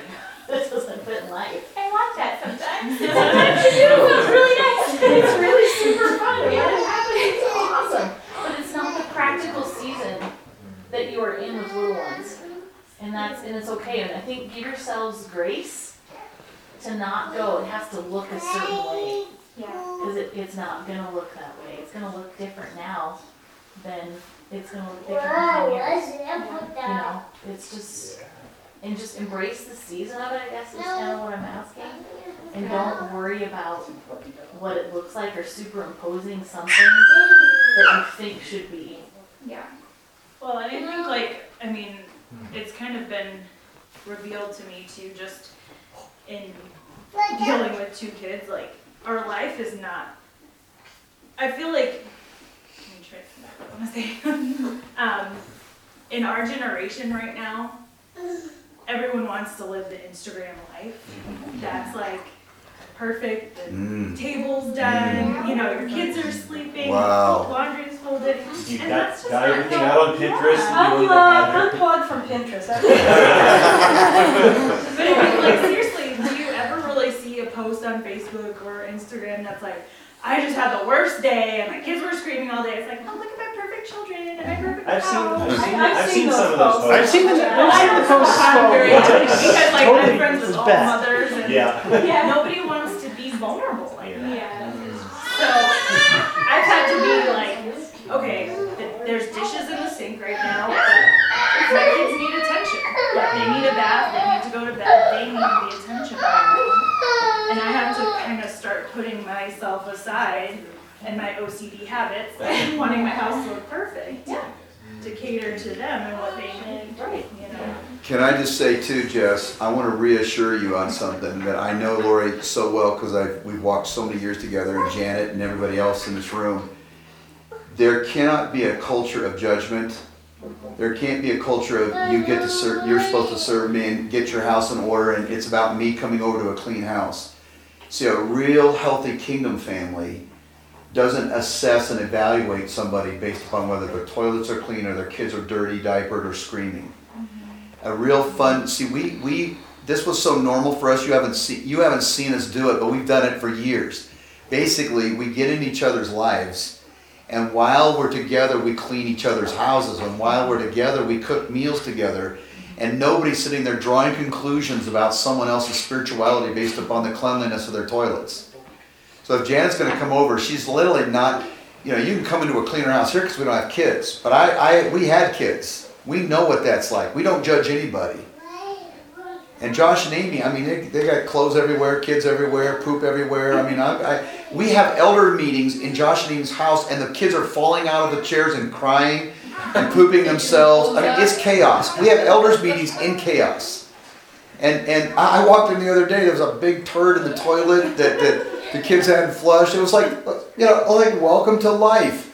Yeah. And Amy has relaxed around me.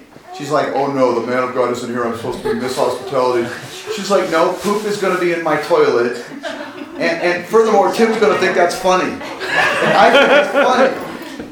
So I clean the toilet for them. I come in and clean their bathrooms. I haven't seen we've done it. I do it all the time. I go in there and I'm not offended. I'm not like, what's your problem here, Amy? You've let yourself go. None of that comes into my mind. Ever.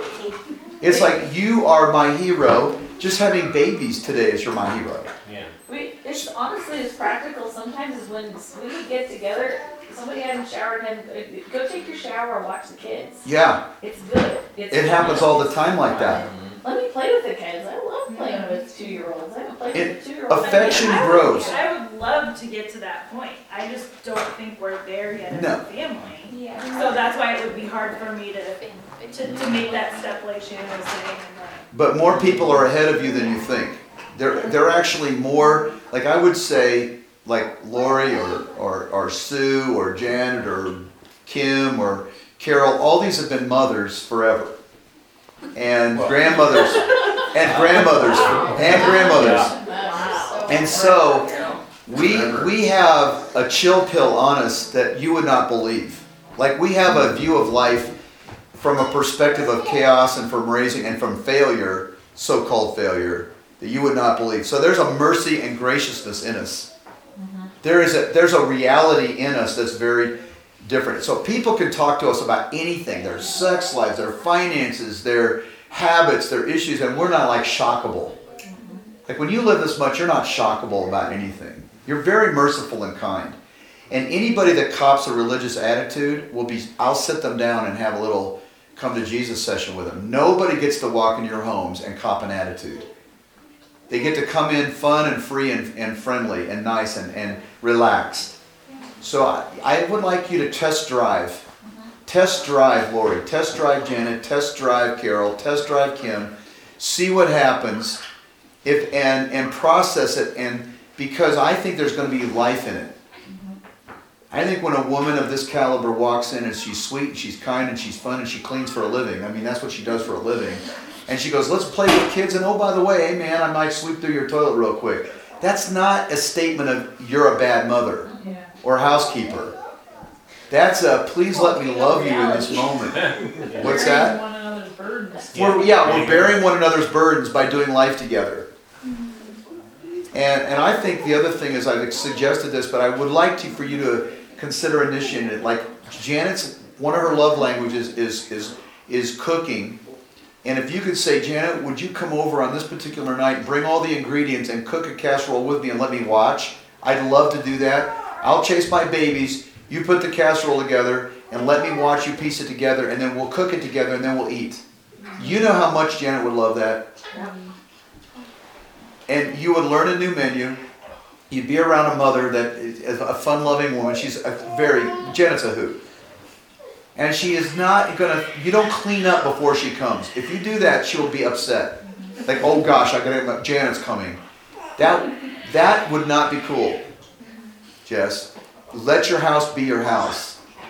And these two are... What I want from my house is it to be spotless all the time. That's something that I've put on myself, I know. But like that's my heart's desire is to have a nice, orderly, clean house that is a good environment. It's not because everything needs to be clean like all the time. It's just I want it to be more for us. like It's not for me, but it is for you. I get that. Because I mean, in reality, this is my job. Like this is my daily job, and I have to deal with like if it's not done, do I go towards I'm failing in my job or I'm not doing my job well, or I give myself grace and just let it go for the day and start tomorrow. You know. So I think that's like a daily battle for us. Just. But honestly, in every culture, from the Hebraic culture, they did things together. Every single culture, but isolated America, where you pull up your garage, drive in, and then close the garage. Every other culture, all the women cook together. You go to Africa, they have one big pot. They cook together, they raise kids together. It's unbelievable what pressure that relieves when the culture is we're supposed to do this together. So we've got to debunk this. I've got to be all-sufficient, spotlessly clean, great balanced meals, raise my baby. That's baloney. Yes. Yes, another mother will speak. Us mothers have a lot to say. Yes. Sorry, go ahead. So as you guys are sharing, I'm sitting over here in tears because this is my heart too. You know, I hate Sue is my DNA partner, and I still sweep and mop my floors before she comes over every week, or at least I try to. But she comes over every week, and for me, like I'm in the same boat as you guys because I hate it. I hate having people in my home when the dishes are a mess and the sinks are full and there's dog footprints all over the floor and dust everywhere and Juno hair everywhere. Anyways, I hate it. It drives me nuts. Climbing here. But at the same time, Sue comes over, and when she comes over every week, there's been times where she's just looked at me and been like, Michelle, you need a nap. Give me Tristan and go upstairs. And I was like, no, I'm fine. I can do it now. I'm fine. No big deal. It's fine. And I sit down and I try and talk to her, and she's like, no, go take a nap. And even in those moments where I'm trying to be Superwoman and I'm trying to pull myself together and have it all together, I don't have to. And that's something that she's shown me just by being there. And so even if the first 3 or 4 times you have the ladies over, you're still sweeping your floors and mopping your floors and making sure the kitchen is spotless and the kids are on their best behavior and whatever, you're still taking a baby step forward. Does that make sense? And I think that's kind of where it's at, is just to let everyone know is that it's going to have to take a while, because even now, like, I mean, my kid, at least Lincoln, he probably wouldn't be super comfortable. He's not even comfortable with me leaving him with my mom right now. My mom who sees him like a couple times a week, you know, so like that's that reality for now. So yeah, my house will probably be a mess and my toddler will probably be throwing himself on the floor. You know, and so there just feels like there's always that chaos. So it really helped Lori to put the terms, it's not adding, it's incorporating, because that frees my heart up a little bit, like a little bit. It's warming up to that idea, not saying. That's awesome. You know what I mean, like, you know, because I have previous leadership experience, and so that leadership experience was all encompassing.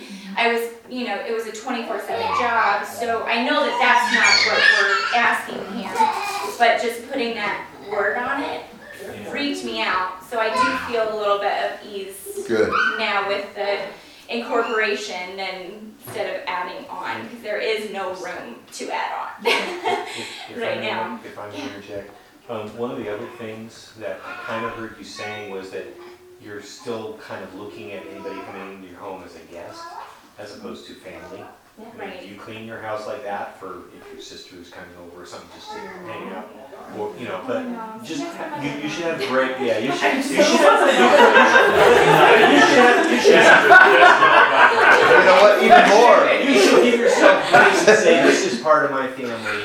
I'm willing to, you know, not try and play hostess necessarily. and just say, look, let's be friends. Because that happens in the context of life, as Lori was saying. Yeah, for sure. And I hear your heart, but I have to tell you, I don't care about your house. I feel like hard. Yeah. That's all I care about. But I understand that you're I saying. do understand it. And so And I it's don't worse think for it's, my sanity than for anyone else, right? I think what I'm hearing here is it's not trying to convince you to be okay that you feel out of control in your life, but how can we come in and help you regain some sort of sense of Shalom. shalom. Helen, you were saying? no. Well, I was going to add on to Dan too of like, one thing we talk about is sometimes when we have wounds from our natural family or judgment from our natural family and how this is different than our natural family even. And so, kind of looking at I'm it more slightly likely to differently. clean my house for my mom than I am for any of you guys, sorry. Yeah, and that's kind of sad that our family puts that judgment on us so that we can look up to them or whatever, but yeah, so kind of From my perspective, and I'm a single guy, when I go into someone's house, I'd rather see that it's lived in than staged or look like it's absolutely spotless. Because when it's lived in, it says you're at home and you're willing to just share your life accordingly and you're living there. I would like to encourage deliberateness about this. I know it's going to take time, so no pressure, okay? Just the reason why I'm jealous for this is because I think that just this kind of practical interaction and affectioning together, doing life together a little bit, is going to move us forward in the kingdom. Like just stuff like, hanging together, cleaning together, doing that kind of befriending each other, opening each other's hearts in those settings. I've just seen the power of it for so many years, and we did it. Everywhere we've gone, we've tried to make this our culture of life on life, and so the crazy thing is this conversation, if it leads to where I think it's going to go, rather than feeling drained, you're going to feel more life. Yeah. It's not even going to be I'm incorporating it. It's actually going to be I'm absorbing more life, and you'll go, wow, how by doing that I'm actually making disciples, actually contributing to the vision by just doing this. And so on the other side of this conversation is a ton of life. It's and a lot of fun. It's actually more kingdom. It's more Hebraic. And it's just stinking fun. So when you get families that have a rhythm of doing meals together and doing life together and doing cleaning together and stuff like that, they are fellowshipping around their chores and everybody's winning. And that's considered kingdom. The isolated, hospitality, we gotta redefine hospitality. I say to people, and Lori's got the ultimate gift of hospitality. Everybody thinks the gift of hospitality is manifested by a panicked reaction and getting everything clean and all the food right, and that is a sign that somebody has a gift of hospitality. And I say, in the scripture, that's exactly the opposite. The gift of hospitality is actually where people can walk in and your home feels like a good pair of old jeans. You go walk into the person and you just go into a place of peace and relaxation.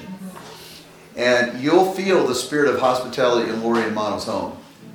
And I guarantee you she doesn't go to great lengths to prepare her home for anybody. I like it as clean as anybody else. She's not a slob. But when you go in there, you're home. I feel as much at home in their home as I do my own.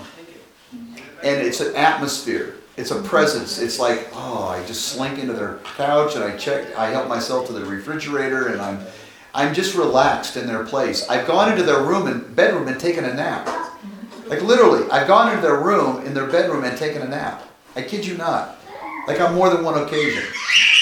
And so that culture, I know that's a stretch. I get it. I'm not going to go take a nap in your bed, okay? I'm not Just so you know, it would be very weird. No, I get it. It helps you guys learn each other. It does. Yeah, I get it. I am not going to do that. I'm not suggesting that anybody else do that. I'm simply giving you an example of an atmosphere of relaxation. Yeah. And I'm going to pray over that for you guys and all of us, because I know that what we're talking about is not in our American culture at all. The Pinterest, you know, what you, Yeah. Instagram, that is so ridiculous. Well, and in our day and age, it was what, Life with Father, what was some of those? Oh yeah, the Leave It to TV Beaver, shows. it's- Leave It to Yeah. Beaver, Father Knows Best. At least you don't have to have nylon stockings and a girdle on when your husband comes home. And pearls. And while She you're had holding- pearls. I can go with the pearls. While you're holding a martini. Makeup. Every minute. Always had to have a scotch ready Yeah. But for Darren Stevens. so this is huge, and you're one phone call away from integrating relationships, and it won't be without its bumps and without its needs for conversations. But if we can integrate this, it will take our family to the next level of kingdom life. And man, boy, do we need this. And I know that yours is probably the biggest felt need that we have right now in terms of people who know that they need this. But really, the invitation is for everybody to It is. get in each other's time, in each other's life, in their storyline. You guys, feel we need this help. I don't feel it as much, but I know that I need it. I need to be getting involved in their lives and everybody else's. Hey, by the way, next week we're here again. No. What's today? Today is the 6th. Next, I think we're in Laramie because of Thanksgiving. Next Sunday. I thought it was 13th next week is in Laramie. okay. Yes. Guess. No. You're supposed to know this. Well, I have to look at my calendar. Okay. You're Preaching, so. you're preaching, so you know. So you know. Yeah. There you go. It's next week. Then what's the week after? Thanksgiving week. Are we here the 23rd? Okay, then we're here the 23rd. Oh. So Friday the 11th, wasn't there supposed to be a? Can we do it at your house for prayer? And Mono and I'm going to talk to Mono about you and our worship. The 11th. Toilet paper in there? Did you want us to come and clean your bathroom? Okay. Our house is open too, so we can do stuff at our house. Hey, all right. We have a house that doesn't have joined walls now. All right. And we have a yard. Yeah, they're gonna have We have a fenced-in yard. Hey, congratulations, Jess. Yeah. What a big win. Are we going to talk about kids? Not today. Okay. We'll do that. What we're going to do is I'm going to have another couple of get-togethers with the Higgins and you guys about kids, and then we want to have a discussion, not next week, but the week after, on kids. Oh, thank you. Yeah. We have a very special thing. We have a request from Kellen Michelle to do a baby dedication. And what I'd like to do is, because of the time, can I do a little audible on the line? Yeah. Let me announce something. Next week, in Laramie, we're going to have an official public baby dedication. Okay, then the week after that, we're going to do our own with him. Here. Okay? Is that cool? And so I wanted you to know about that because it's going to be a big moment. And if we want to do that with Noah, Eli, whatever, we can do that too. But I want to prepare it and have a special time. So I don't want to rush that with him today. And we're kind of maxed out. Yeah. So, so Sunday, Laramie, and next Sunday, here. Yeah. Thank you. Hey, can you guys come in here a minute? We'll pray. And I really thank you for... Sticking it out. Do you need me to... 147 by our body clocks. No way. Goodness. By our body, biological Oh, clock. hey Jess, thank you. That was great. That was a great time. No pressure, but do you feel like you could maybe make one initiating invitation in the next week or two? To somebody No pressure. other than Kim? Well, I think it really takes a journey in the heart between each person and God. It takes, Yeah. to really be willing to be vulnerable Yeah. at that level. So No pressure. it's just like having that in mind.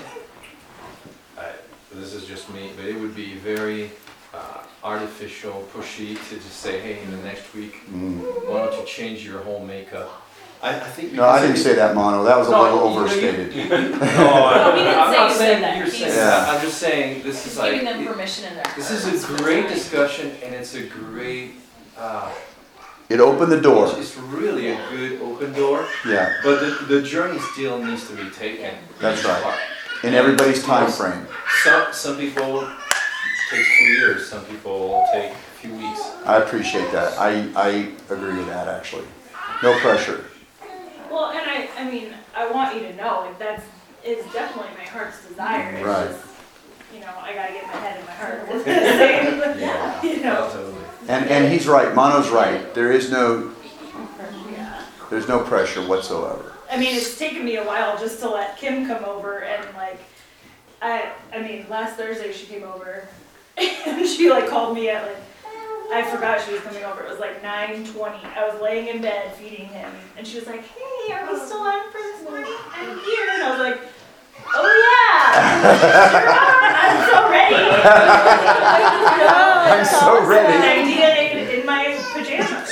And that was huge for me. So. I got it. You know, and she's like, you know, she's family, so it's a little bit easier for me, so, but we'll get there. Beautiful. Okay, so let me rehearse again. Next week we're in Laramie. Laramie, and that's what day? 13. But don't we have? But do we have a Friday prayer? This Friday. This Friday at Dan and Carol's for prayer At 6:30, right? at 6:30. Sure. Okay. That's the advertised time for that. That's the advertised time. And then the 20th is back here, right? Yes. Okay.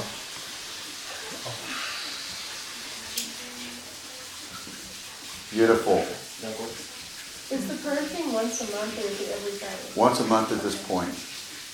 Yeah. We're just taking ground slowly. But you can pray Yes. every Friday. I can. You are allowed to pray. You are allowed More to than pray. once a month, yeah. More than once a month.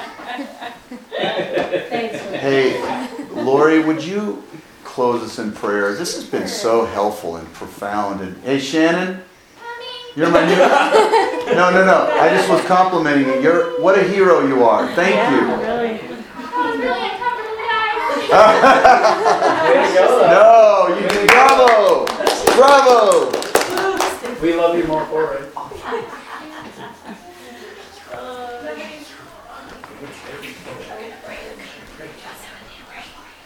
Oh, We all here? yep. Father, we celebrate your life, your joy, and your freedom that you have provided for us through the cross. And Jesus, I thank you for the journey that you have us on individually and as a family and as a bigger family as well. And our extended family around the country and that are meeting today and celebrating you as well. And Jesus, I thank you so much for being so patient with us and being willing to work us through one little thing at a time and showing us where our desires are lining up with you and where the practical application of those desires needs to change. Jesus, I thank you for the joy of our kids and the lessons we learn. It's through time, and thank you that you are so patient with us as a dad.